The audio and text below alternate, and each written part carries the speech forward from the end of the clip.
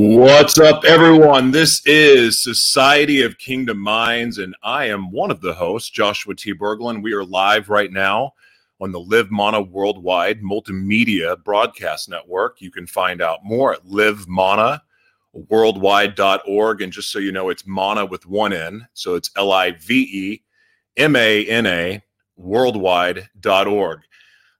It's been a few weeks since I've been here, but I am so excited to be back.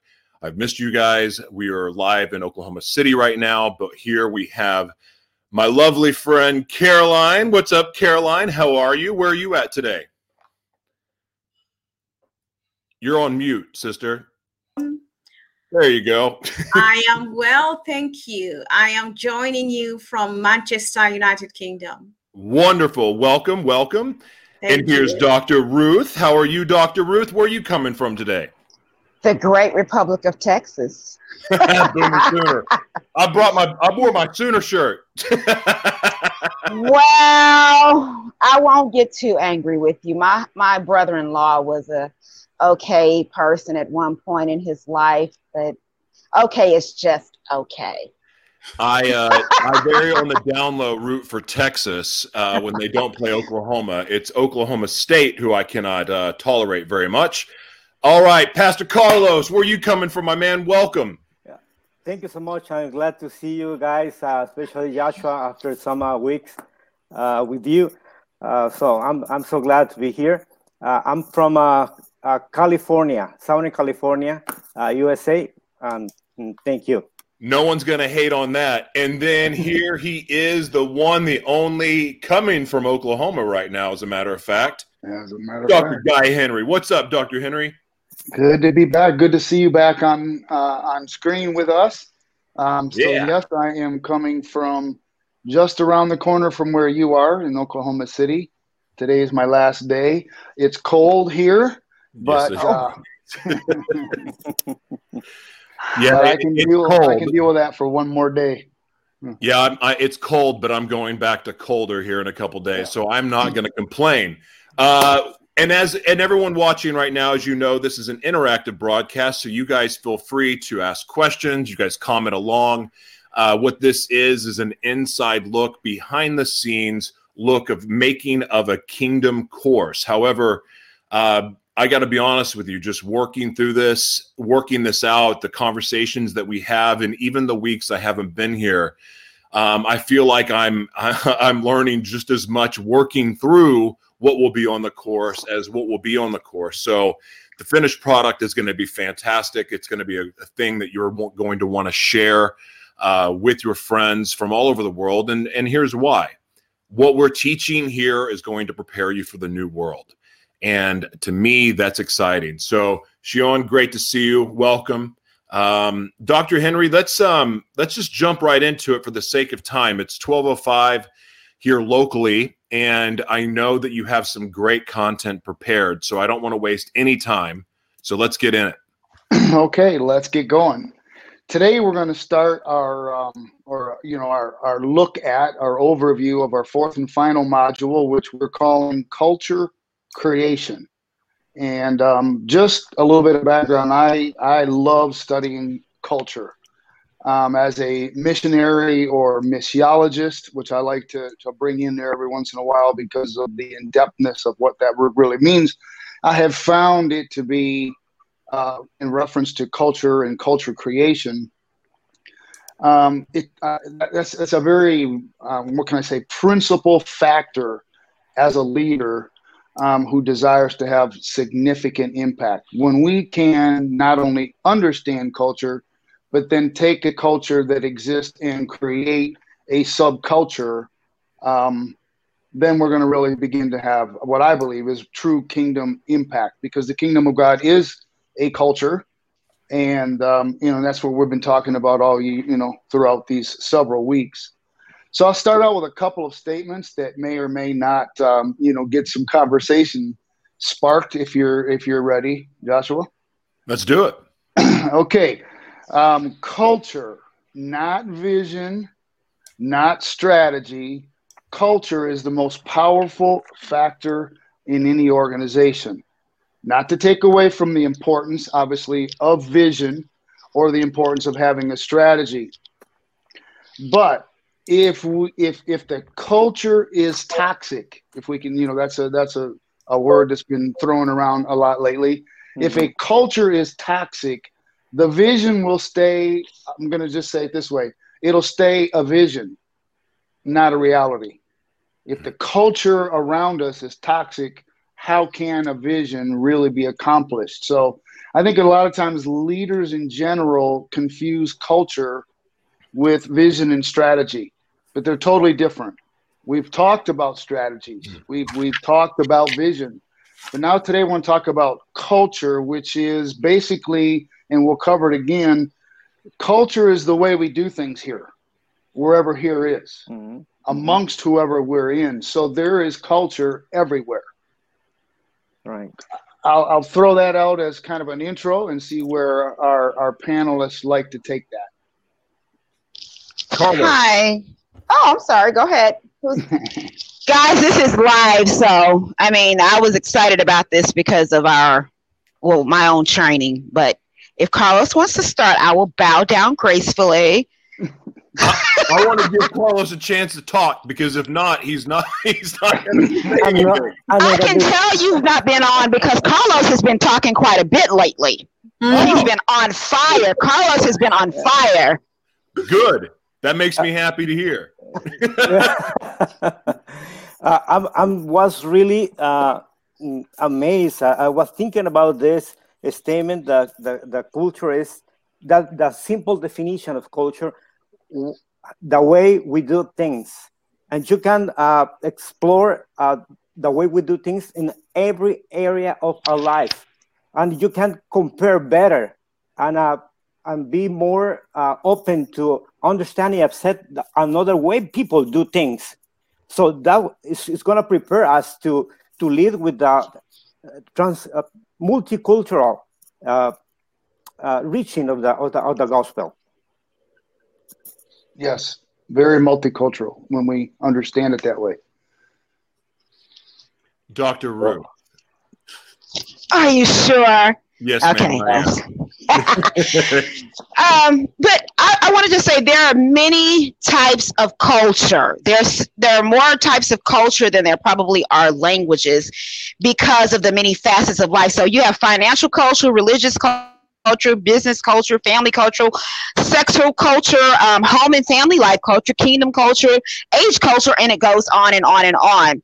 So culture, Dr. Henry mentioned about toxicity within an organization, keeping the vision from going forth.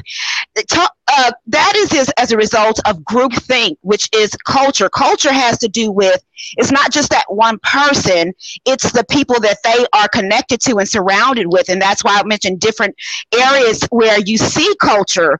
Like you have, I tell my children all the time, I have some Gen Zs, but I have half Gen Z and I have half millennials because I have 7 children, in case you didn't know. But nonetheless, with my children, I tell them, I said, the way you all use certain words, it did not mean that when I was coming up or I was your age, because that's an age difference. That's a difference in age culture. And so the toxicity comes in with the vision not getting off the floor. And I love this part because we see this a lot in close-knit groups, whereas the leader will have a certain thought or opinion about something, and that attitude and that environment or atmosphere that he or she portrays, it begins to jump from person to person and create a culture, or what is known as a group think, how the group thinks. In essence, it's very simple. And so how to undo a negative or a toxic environment is to begin to infuse, work on the attitude and have an attitude, create an atmosphere of positivity. It's like when you go to Chick-fil-A, and I'm not putting a plug in. When you walk in Chick-fil-A, you usually will be greeted with, "Hello, how are you?" or something to that effect. And when you get your order, they always end it with, "It was my pleasure." So they have created a culture of positivity from coast to coast, and they're known for that. So the culture becomes, what are you known for? What is that group or that? And so multicultural, that can be a culture within a culture. You know, I have a culture. Don't go too far ahead, Dr. Ruth. I'm not. I'm not. Like you all may not know. This now. Like you all may not know. Well, you know, my culture. You look at me, you say, "Oh, this is a black woman from America." My family is Jewish. Yeah, my family is Jewish, and so it's a culture within a culture. You know, and that's an ethnical culture. You know, ethnos. And so I'll stop there because I can talk about this forever. But go ahead. I'm going to be nice. You always are. We're live, guys. I know. I'm a sweetheart. Caroline, I know you have something to say about this. Thank you so much. With culture, I wanted to bring about 3 points. One is every organization has a spoken culture and unspoken culture. There is culture where people will tell you, this is how we do things here. And there is that part of culture where you have to observe to see how they do things there. No one will ever tell you, but you will just notice at some point everybody does this. Or when something is said, this is how people respond. So that is the it could even be unwritten because it's not even in policies. Like you can't write everything with the organizational policy. So it's very important if you are new in any organization, or if you're building any organization and you have certain people coming in, that they are aware of what the spoken and unspoken culture is. The second thing I want to talk about is the insider versus the outsider. The fact that someone has been in an organization for so long doesn't mean that they are an insider when it comes to the culture. Because there are people within organization, which is the third thing I want to talk about, and they are the culture custodians. Nowadays, we call them influencers within our circles, but you know, the right word is really the culture custodians. When they say something, and they could be leaders, but they're leading from behind, and all of a sudden whatever these people say goes. Doesn't matter what the manager says, doesn't matter what the senior management team does, someone's phone is ringing. Is that a real phone? And not a cell phone. Right here. It's not mine. I'm not home. I'm not in my studio, so we don't know. You know, we're open to anything. So it could be someone's phone. Anyway, back to my point. It's like very important for people to identify who the culture custodians are in an organization. Can you hear me? Yeah. Oh, Yes. It's very important for people to identify that, because those are the people who, if you want to change certain cultures in the organization, those are going to be your champions. Very good. Wow. That's good. That's good. Good. Joshua? Dr. Henry. I don't really have anything. I don't really have anything to add that hasn't been said. Okay. Well, as always, these ladies, well, all three of these guys have a tendency of responding to one thing that leads us right into where I want to go. So it almost makes it sound like I'm following them. That's what happens when you have so much wisdom here. I'm telling you, I get to learn as well. You know, that's what I love about it. So I'm going to make a few statements, and so we can get, to another place to, kind of throw some things out there. But vision and strategy, as we mentioned, vision and strategy primarily focuses on products, services, and the outcome. If we think about it, we have a strategy, we have a vision because we're focused on a product, a service, some form of outcome. But culture is always about the people. And those are some of the things that we're already saying. And of course, we all understand, at least intellectually, that people are our most valuable asset in any kind of an organization, group. But I think sometimes we too much, forgive my English, my lack of it. we know intellectually that people are our most valuable asset, and we have a tendency of not necessarily giving enough credit to the fact that that's part of our culture. It's the atmosphere, it's the air. And as Caroline was saying, in a sense, you can be an outsider and you can still sense, is that air clean? Is that atmosphere a healthy atmosphere?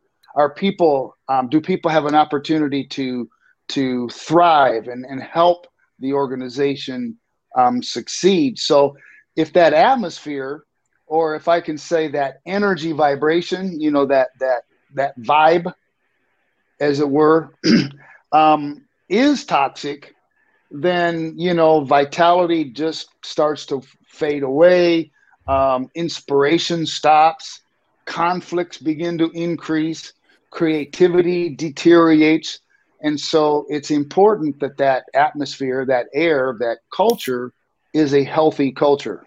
I want to jump in real quick. Can you create a culture of purpose? Meaning the culture is in your environment, in your company, the way you're set up, whether it's ministry, you're selling a product, or it's all about personal development. Can you create a culture where the focus is elevating everyone there into their purpose? In other words, positioning them where they are, their natural God-given talents, positioning them where they can shine. Because can toxicity and purpose exist in the same environment? I believe they can, and let me tell you why. It's not healthy. But you think about that's the key. You think about us as people, as kingdom followers, as Christ's kingdom followers. We are, the scripture says we were born into sin and shapen in iniquity. And so every day we're working out our soul salvation with fear and trembling. Let me explain that verse. Soul, mind, body, spirit. Every day we are transforming or changing from one place to another. We are becoming better or more like what Christ has already said we were. And so the more we grow in him, the more the toxic or the worldly things or the things that are not like Christ begins to dissipate from our lives, and the more we begin to step in the purpose in which he has called. Now let's translate that into a bigger a group or a community or a company or a church or whatever. When you think about that, it's like you would pay attention to, great leaders pay attention to those that are connected to them. They pay attention to their tendencies. They pay attention to their talents. It's like the scripture that says, train up a child in the way he should go, so when he's old, he won't depart. What that is pay attention to what that child has a knack for. Pay attention to what that child gravitates to and push that, hone in on it. Go and pay for them the skill to sharpen that talent, to grow that talent. You are reaching into, you're pushing them in purpose. Take it back into the group. So you're paying attention to those that are around you, and you're teaching. So the 12 taught the 12, taught 12, went on, those that turned the world upside down. So we're teaching those around us. We're looking at what they have a preponderance or propensity for, what they're great at. And we're saying, oh, you have a wonderful art skill, or you did a great job with those posters, Caroline. You should really maybe dig more into that. You're seeing that maybe this is a talent that she didn't realize she had. She thought, oh, it's just something I learned, but maybe she actually has a skill at it. So you are even piquing their curiosity to, oh, well, maybe I can do this. And so that begins to develop, because that person, then they see that someone else is paying attention to them, that has a voice or some type of authority or some type of influence over them. And so then they want to go explore and learn more and to sharpen and develop that skill themselves as people in different organizations. And so that's how the toxicity can move into purpose, because, it's like the eagle. The higher the eagle goes, other birds and things can't go up there with them, because at certain altitudes, other things can't live and exist. Same thing with toxicity. Certain altitudes, it just can't exist. That's really good. You brought up something that reminded me of when I first got my first opportunity to speak. It took someone else seeing that in me to give me the opportunity, because I never saw it on my own. I mean, Wow. maybe in visions and things like that, I saw myself doing it, but I didn't know that that was something that I could actually do, or much less host a program or anything like that. I didn't know it was possible, but someone else saw it in me and said, "You need to go do this." Actually, and then gave me much the chance to culture, do it. much of our culture is really taught by other human beings. You know, we pick these things up or we reveal those things because we're in those relationships. So that is what develops the culture. We learn culture from different people. Yes. So your family has a culture. I think Yes. Dr. Ruth was saying, you know, I even heard, I wasn't going to share this because it's not mine, but I did hear from another leader who shared that an elevator has a culture. And so you open up, you're the first one in the elevator. What do? You hit the button and you go to a corner. Next guy that comes in, he opens the door opens, hits the button. Where does he go? He doesn't stand beside you. He goes to the other corner. Especially That's the now. culture of the elevator. I dance in elevators, so I don't know. And then once there's 4 or 5 people, well, then they start connecting, but that's the culture of the elevator. When until there's 4 people covering 4 corners, I mean, that's just what people do. So we learn these cultures by other human beings. And just going back to what you were asking, can both exist? They do. But the better we train ourselves to be culture creators is how we can clean up that toxicity. I would like to say something about toxic environments.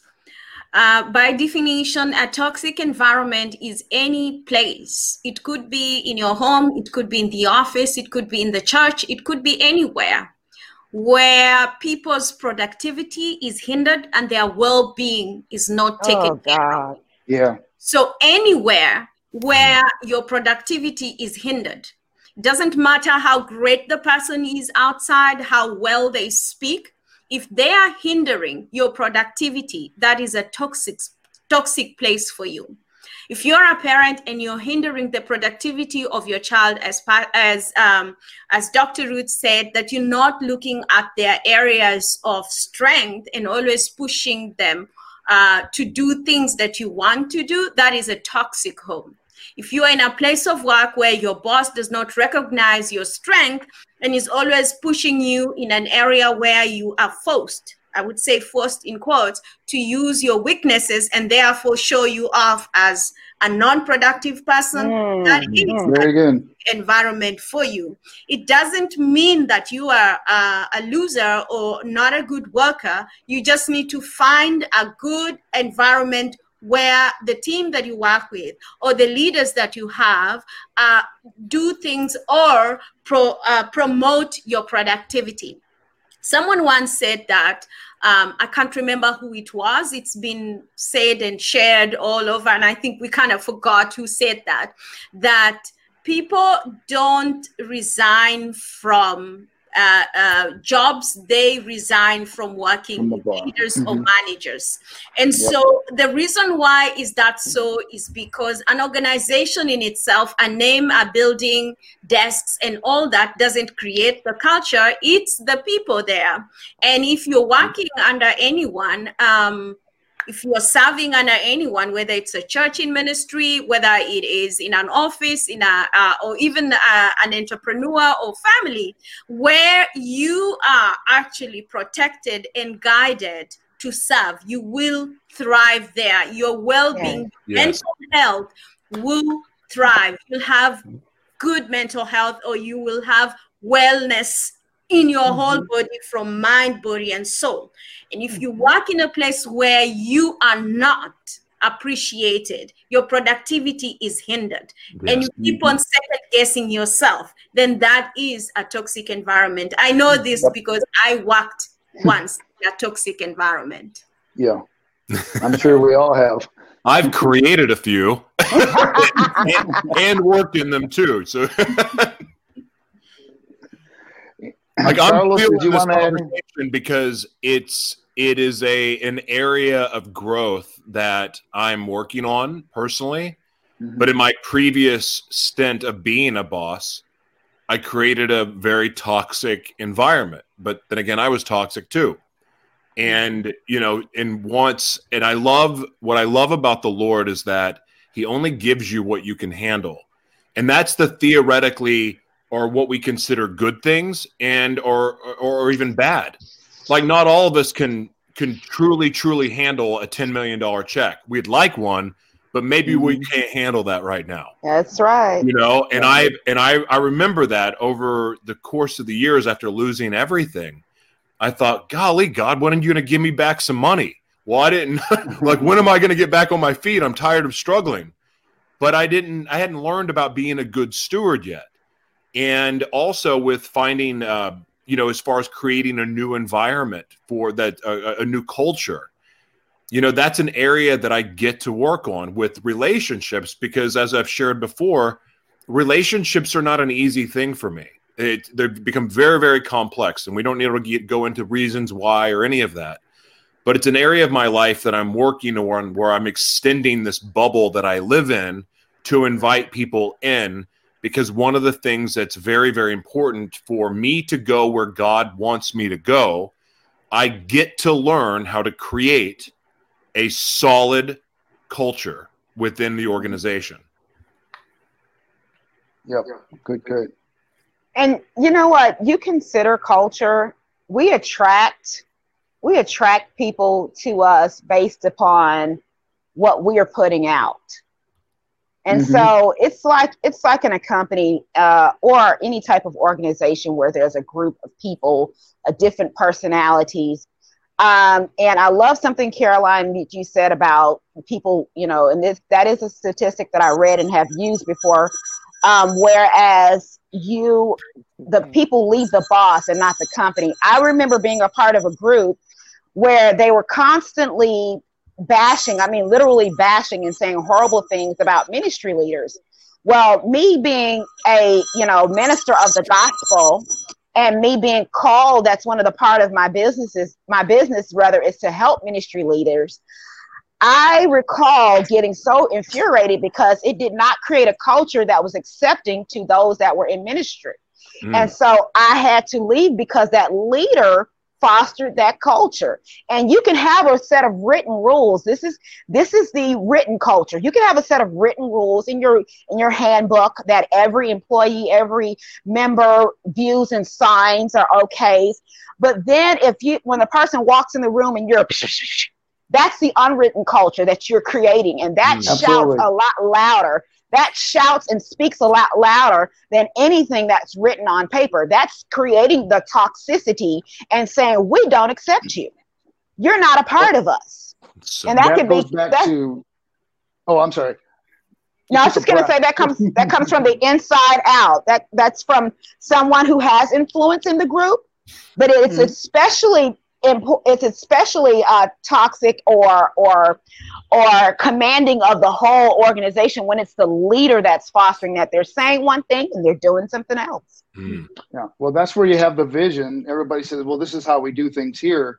Well, that's great. That may be what it says, but let's go into the office or let's go over here to the other side and find out how people are acting when they're not in front of the leader. And that's where you're going to find out where the real culture is. Amen. Which leads us to, I wanted to mention a little bit about subculture, because, you know, number one, we must realize that culture is not based just so simply on race or ethnicity. If that's the right word. Ethnicity. Yeah. that word. Because as we, you know, develop this understanding of culture and that everything has culture. You know, your family has a culture. Your church has a culture, as you were saying. And within those cultures, the way things are done, there are subcultures. And the example I was going to use today is let's take family, where we see subcultures. And I'm sure Dr. Ruth has subcultures with 7 kids. But, you know, you have your upper management, the parents. Then you have your middle management culture, the teenagers. We have our hands-on laborers subculture, the children. That's who cleans the toilets. and so we have different cultures beneath a general culture. If you take an organization, you may be able to visit let's say one department, and that department is under the culture of the organization, but their subculture is thriving with energy and vitality, while another department may be fulfilling the responsibilities and doing a good job, but the culture of that particular department can be heavy, if you will, and not thrilling. So I just wanted to bring in some thoughts on subcultures or questions. Because the subcultures are just as important as the general culture. So go ahead. Whoever. I was going to say something. Go for it. Real quick. So I was teaching in my online school of prophets maybe about 2 years ago about the different representations of types of ministry. And so I related it to, you have like in our town, we have a biker church, we have a cowboy church, then we have, a Pentecostal, Apostolic, Baptist, blah, blah, blah, blah, blah, blah, blah. And so we're all churches that are supposed to be, speaking and preaching the word of God as written in the Bible. But it's the way that things are done that creates a different culture. So, I mean, the cowboy church may look a little out of place if one person came into, let's say, the Baptist church where they're singing, "Oh, hail the power of Jesus' name." If they came in and they're like, they're like, "Praise the Lord, saints," they're coming in like that, so they'll,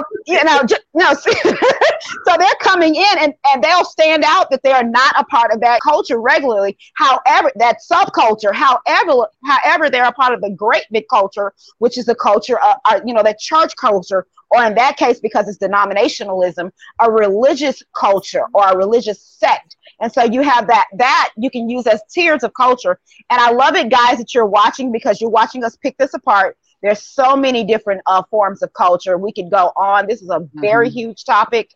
We could go on forever talking about just kind of giving you the skeletons of what will be shared when the courses start in January. But we're just kind of doing some highlights. So to wet your whistle, get your appetite ready to buy in, And so we just kind of want you to hear and comment, please. Comment, ask questions, and ask and give comments. Come on. Let's go with it. Go ahead, Dr. Henry. I'd like to hear from Pastor Carlos, because he represents cultures and subcultures, being the associate pastor of a specific ethnic group. Yeah. You can teach me later. Ethnic group.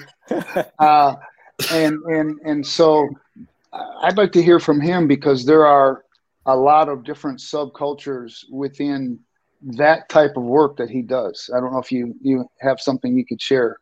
Of course, we have many borders, even inside the Latin cultures, because not only because the different nationalities and came people with different ways to do things, different ways to think. The cosmovision is different, but the other thing in U.S. You have the people came from all Latin American. I know for the whole world, but thinking about this, it is a big change. With the adaptation came a huge change in the way they mix part of the culture they came from to adapt to the new one. So we have to ministry people inside the U.S. We have a different type of, even between Latin people, you have a different subcultures, and you need to be open to work with that things. So there is one reason, because the one reason for the Lord rise different people in different cultures. When Apostle Paul says, "I'm trying to be different in each group because I don't mind my own culture, my own way of think. I adapt to your situation in order to reach you for the Lord. So we need to have elasticity on this. Even with the Latin people in here, even for the economic background of the people, you have a big difference. Even with the Latin people, you can feel, and it's a border to break the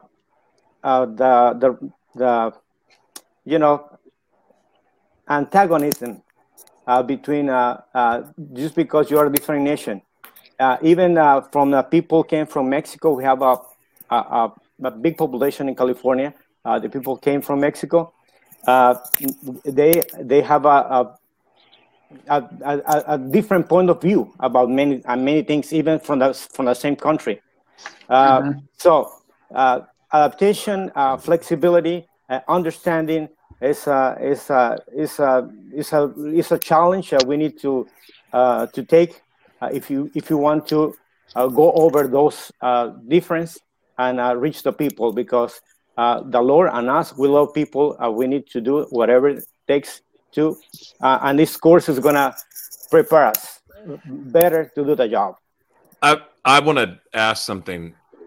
So much of culture is thought of in the office space or inside of a building. So whether it's a ministry, whether it's a business, but with social distancing, with more people working from home from ever, more people working independently than ever, how important is it to create a culture within yourself in preparing for the new world, a culture within yourself that allows you to adapt to that space? Because now it's, again, we're not all congregating where we have 300 people in a building anymore, or even 25 or even 10 in a lot of cases. So how important is it to create a culture within yourself that allows you the self-discipline, one, to show up in excellence, even if it may be behind a computer screen, whereas before you were going into an environment where you had to interact face-to-face. It's different now. Yeah. Because everything is done digitally. If I get to go first, then maybe I get to say it before Ruth does. Because she always takes my words before I get to say them. But I think one of the things that Pastor Carl. That's bad culture, mister. I will never do that. That's toxic culture, mister. and negative group think. Forgive me.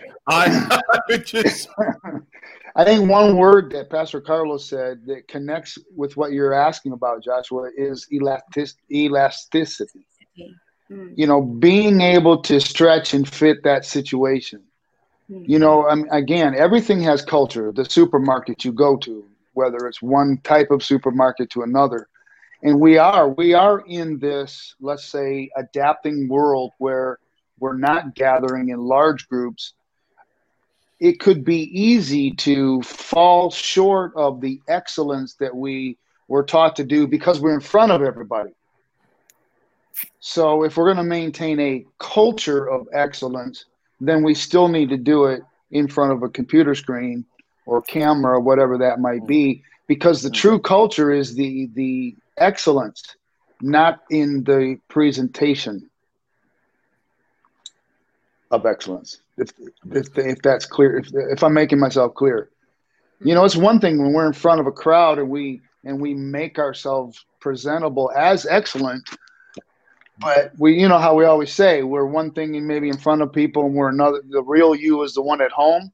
Well, now it's the real you at home. It's the real you on the job, because you're doing the real world from home. And this is where we have to demonstrate, are we truly excellent? Are we truly passionate?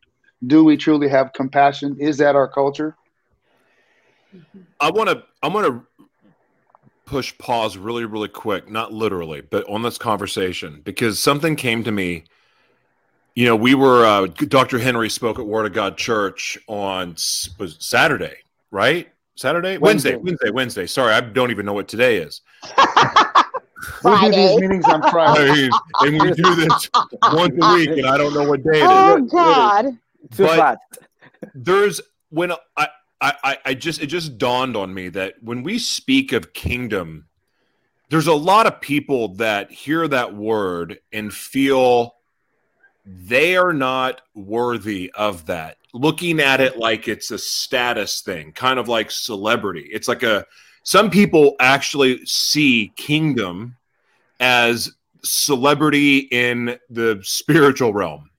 In other words, there's a level, like they look at it like levels of success. Can someone speak to people that may, they didn't grow up in an environment to think that a kingdom is something that they fall down to, that they submit to, not that they rise into. Can someone speak to that for somebody that may feel like they are below kingdom status? Mm-hmm. I heard somebody say one time, the definition of the kingdom of God is the rules and reigning of God. So the laws, if you will, that atmosphere, that culture, that's one of God. Well, every kingdom, I like, the study of and movies that, go back to kings and subjects, everyone was a citizen of that kingdom. And as believers, we are all citizens of the kingdom of God, and each one with our assignments. And so, you can start getting all fancy and say, well, this is my ministry, or this is my organization. But if it's under the protection of the governing laws of our King, then we're all part of that kingdom. And I know that our people have more to say about that. So, yeah, I want to, Caroline, I'm going to ask you a direct question. Could you look at the kingdom of God, the kingdom of heaven, bringing heaven to earth? Could we look at that as our own individual hero's journey, but hero's journey as in our journey with the Lord? Absolutely. The kingdom of God is so personalized because God is a personalized God. He is God to everybody, but he's also your heavenly Father. And you cannot really say you belong to the kingdom until you have that personal encounter with God. And why is that so? Because as much as, we might look at earthly kings and they seem so far away, the opposite is with God. Amen. Wow. He is so near, he is so close that you don't need to go anywhere to have an encounter with him. Right. You don't need anyone to pray for you. You just need to say, I want to know you. Show yourself to me. And he begins to speak because he is the King of Kings. He defies all these other kingdoms. I am sitting here right now in the United Kingdom. I've never shaken the hand of, the Queen, but I have conversations with the King of Kings every day, anytime I want. I have access.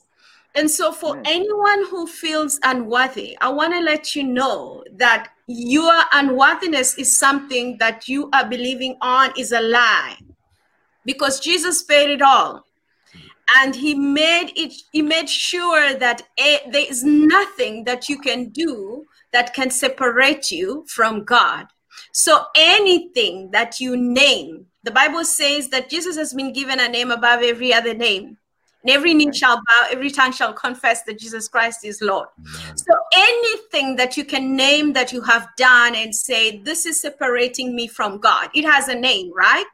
That name has been put under the name of Jesus because his name is exalted above everything else. And he says, you know what?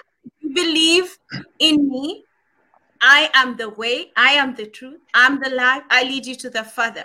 So all you need to believe to be part of the kingdom is to believe in Jesus. That's all. Sure.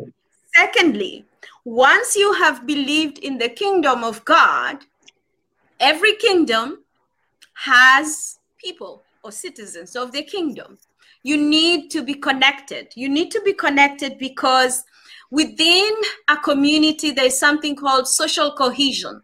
You cannot operate on your own. You need others to thrive. Everything.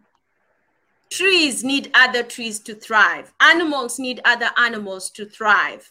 If you look at, there was a beautiful, I think it was a message that someone shared, and I saw the post, and there were two different types of trees. And one had a taproot and the other one had a root that extends. And it almost looked like the trees were greeting each other because they thrive in a forest. So as you are part of the kingdom, you are one tree, and every other tree around you is there to support you with nutrients, different types of nutrients. You know, I come from a family of farmers, and we grow different types of plants, and we grow potatoes, and we do rotational farming, where this year you grow this kind of thing in this piece of land, and then next year you have to grow something else. Otherwise, the soil loses its fertility. It's the same with us in the kingdom of God. So connectedness is one of the most important things. And why people feel unworthy is because they have lacked a sense of belonging. And you can get a sense of belonging by beginning to be connected with people and then have some solidarity. And that is the culture of the kingdom of God. It's not the culture that we have created out of what we think. It's the culture that Jesus created in the Bible. So if you ever feel lost, go back to the Bible, read. What does it say about connecting with others? The Bible says, do not forsake meeting of brethren, as some of us have done so and have lost our ways. So get connected. Mm-hmm. Amen. Wow. Yep. Can Dr. Ruth get mention or bring here Romans 14:17? Because I know we've talked about that. The kingdom of God is. You want to preach that? All I'm going to say is the Bible talks about the kingdom of God being within you. And when you think about kingdom, it's king's domain. The king's domain, where he rules. And that's what the kingdom of God is, in the hearts of man. And how does the kingdom of God become set up in you? It's when you submit your will to his. You allow his sovereign power, his sovereign authority to super rule, to supersede whatever your thought processes are and whatever your idea is about life. You said, okay, I did not create myself. So I am opening myself and relinquishing my authority to the one that created me. So the King of Glory, you know, the Bible talks about this, and I believe it's as Psalms. I can't remember the chapter, but who is the King of Glory? The King of Glory, the King that created us. When we submit our will and our authority to him, God the Creator, that is how we experience the kingdom of God in our heart, or what is called the basileia. That is the Greek term for the word kingdom in the New Testament. It's the basileia. And kingdom is the sovereignty, the royal power, the rulership of God. The Holy Spirit will never force his authority on us, although he could, because he's creator. But what separates God from the Most High God from humans, what separates the Most High God from the enemy, or what is known as the devil, is because the Most High God does not force himself. He says to open the door and I'll come in. I'm not going to kick it down. I'm not going to force it. But when you allow, when you move out of the way and allow him to work and operate through you, how do you do that? 2 Timothy 2:15. You study the word of God for yourself. You understand what it is. like Caroline says, you don't forsake yourself coming together with with believers, rather, whether that's online, because if you can't meet in a local building, or if that's in a local building, because iron sharpens iron. There's accountability there. There's encouragement there. Then the Bible tells you, how can they hear without a preacher? You have to listen to someone that has just a little bit more authority in God. What does that mean? Just a little bit more knowledge, maybe just a little bit more training that God has led you to. I will give you pastors after my own heart that will feed you with wisdom and knowledge. Someone that God leads you to teach you wisdom on how to live life, and will teach you what is in the Word of God. That's the knowledge. Everything that pertains to life and how to live this life godly is in the Word of God. And how you know what they're saying is correct, because you have submitted yourself to studying the Word of God. That's how the kingdom of God sets up authority, or the king's domain, king's house, king's territory in you. Christ in you, the hope of glory. Go ahead, Carlos. Yeah, I would like to make a short version of the whole Bible. Kingdom has from the beginning to the end, from Genesis to Apocalypse of Revelation. The kingdom has given us from the King of Kings, first given to humanity. Chapter 1, chapter 2 of Genesis, they not only create, they put His Spirit on us and give us a domain on this earth. But we fell to God in the person, the two first people, and then God started working the plan to reestablish the kingdom. Yes. Millenniums passed till the first coming of Jesus.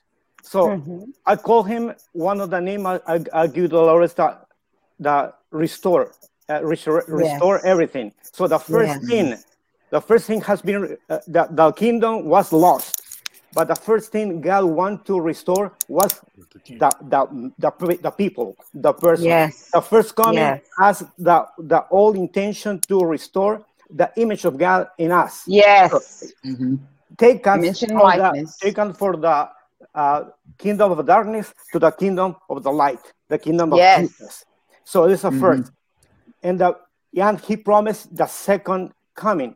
So in the meantime, we have the big mission of share the gospel with everybody else in order to more people has been restored. The image of God, Genesis 1, Genesis chapter 2. Yes. And then when we finish our job, is the second coming to restore everything else. God has His love on us. Jesus paid the price. We have been restored by Him. Yes. And then we are working for Him, for everybody else to prepare we are working, even we don't know exactly when it's coming back, but He will restore everything else. We will have the kingdom we lost at the beginning. We're going to have this kingdom restored as the way of God plans from the beginning. And this is the second coming. And by the way, I don't know why we celebrate Christmas on the 25th. I propose to everybody, and when I talk about this this aspect, why the December 31st instead of the New Year's parties and things like that?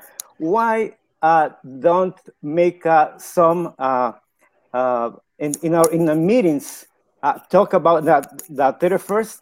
It's a 25th of December. We make the first coming. At the 31st, we can make some reminder to our family, to our churches, to our business, to our people about the second coming, because can't separate one another. The culture separates that. It's just from the beginning, we have a kingdom. At the ending, we're going to have the kingdom restored. Amen. Can I tie a couple things together before we run out? Because knock it out. one of the things that Dr. Ruth said, the kingdom of God is within us. When that also means among us. There's in that Greek, it means within us and among us. We are all part of that kingdom, and we're all created to be part of that kingdom. It's that restoration when we accept, as I believe Caroline was saying, in essence, once we accept that, we are restored into his kingdom. And so the kingdom is within me, but then it's within us. We are those ones that make up the kingdom of God. And in reference to Romans 14:17, it simply says, and it's all done by his spirit, right? His spirit is, in essence, he says, the kingdom of God is righteousness. The kingdom of God is peace. The kingdom of God is joy. Because that's what his spirit brings to us. So whether, there's no reason to not feel worthy, because we were all unworthy until Jesus paid the price for that restoration. And so we have the right to be to be righteous. In other words, I can say I'm righteous, not because of what I do, not because of what I've done, but because of what our King has done for us. He has declared us, you're free, you're right, and you have peace and you have joy. And it's that balance, that challenge for us to live in that culture. One of the things as a missionary, if you will, in Honduras, and having people come from different cultures, especially U.S., a lot of times they would want to share something, speak on something that really was culturally related to where they came from, not necessarily culturally related to where we were in Honduras. That's okay. It's a good word applied to that specific culture. But when it's the true culture of the kingdom of God, it's going to fit for everybody. Because we're all in line with the same principles. Is that why? Correct. We can share on something that may be very Texas culturally related, and we can use the word of God, right? And it's true. But if it doesn't fit in Oklahoma, since those are the states we're representing here right now, in California is totally different. That it's okay, but that's not the how can I say, the purest of the culture of the kingdom of God, because the purest culture of the kingdom of God will affect, benefit, and bring value to everyone, no matter where you are, no matter what your subculture is. The kingdom of God culture fits that. We change our culture, we begin to change our future. When we adapt to the kingdom of God culture, we begin to change everything. We talked about this a lot too, that the kingdom principles work for everyone. Yeah. I mean, the principles to follow, and establishing that, to me, is very, very universal in nature. Like there's it doesn't matter if you're in Africa or the United Kingdom or Mexico or California or Oklahoma. Kingdom principles are about as universal as it gets. To me, if we were even ruled with our government, our leaders, if they ruled by kingdom principles, we would have a much different looking world right now. Man. That's why I voted for Kanye. So Kanye 2024. Oh, Lord. He ran on kingdom principles.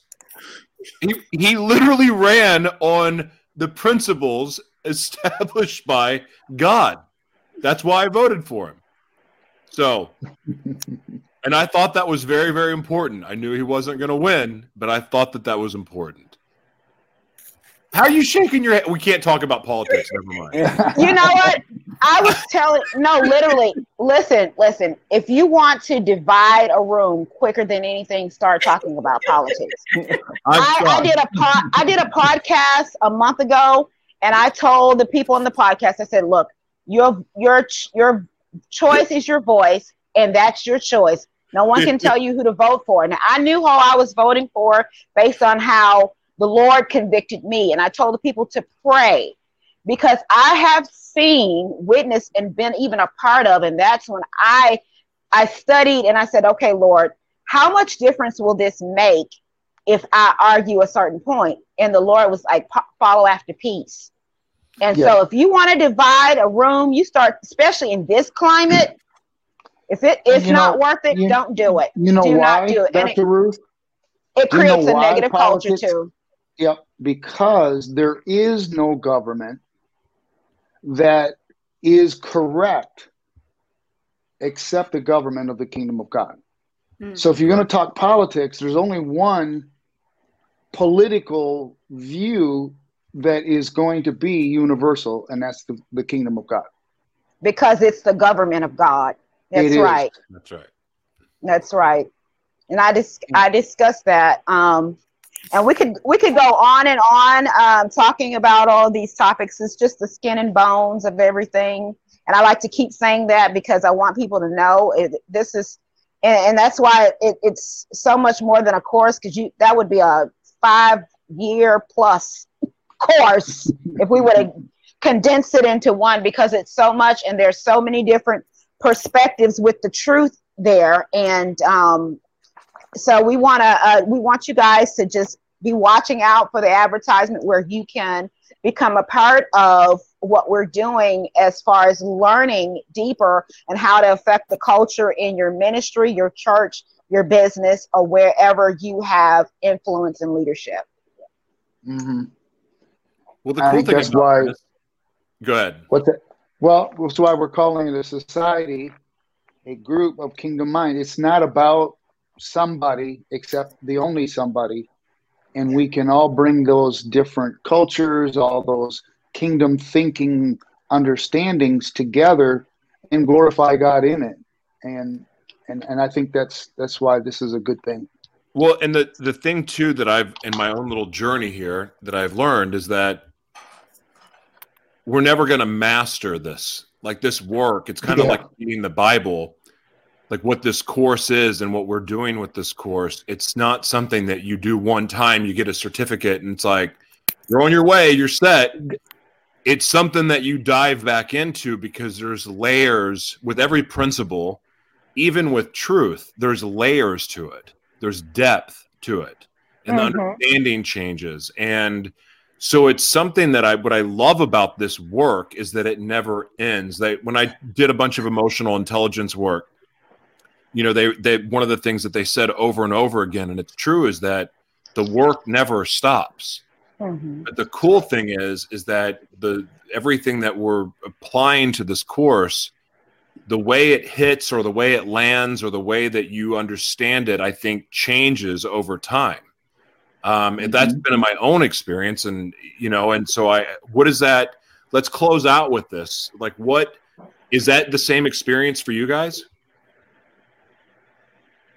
As you said, knowledge is progressive. Revelation is progressive, especially in the scripture. Oh my Lord. The scripture is there's uncovering, and God allows us to ascertain, comprehend, and be illuminated to what we can handle at that stage in life. And the more we read a scripture, there's, if you read this one passage over and over again, I can guarantee you that if you allow yourself, every time you read it, every time you dig through it, every time you pick up aids to help you to get more knowledge out of it, you will literally learn something different every time, because knowledge is progressive. You build upon foundation, layer upon layer upon layer upon layer. And anything, of course, we've discussed in one of our other broadcasts, anything that is not changing, progressing, evolving, and growing is dead. Amen. Absolutely. And we're always changing.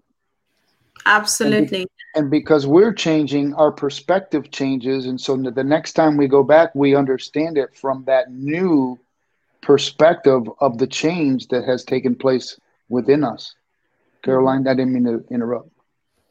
Yeah, I wanted to end by saying that within the kingdom of God, there's two types of knowledge. There is knowledge that you acquire because you read, because you listened to something. And then there is knowledge that is always changing because, of course, the knowledge that you acquire also changes, but it changes because somebody got a revelation.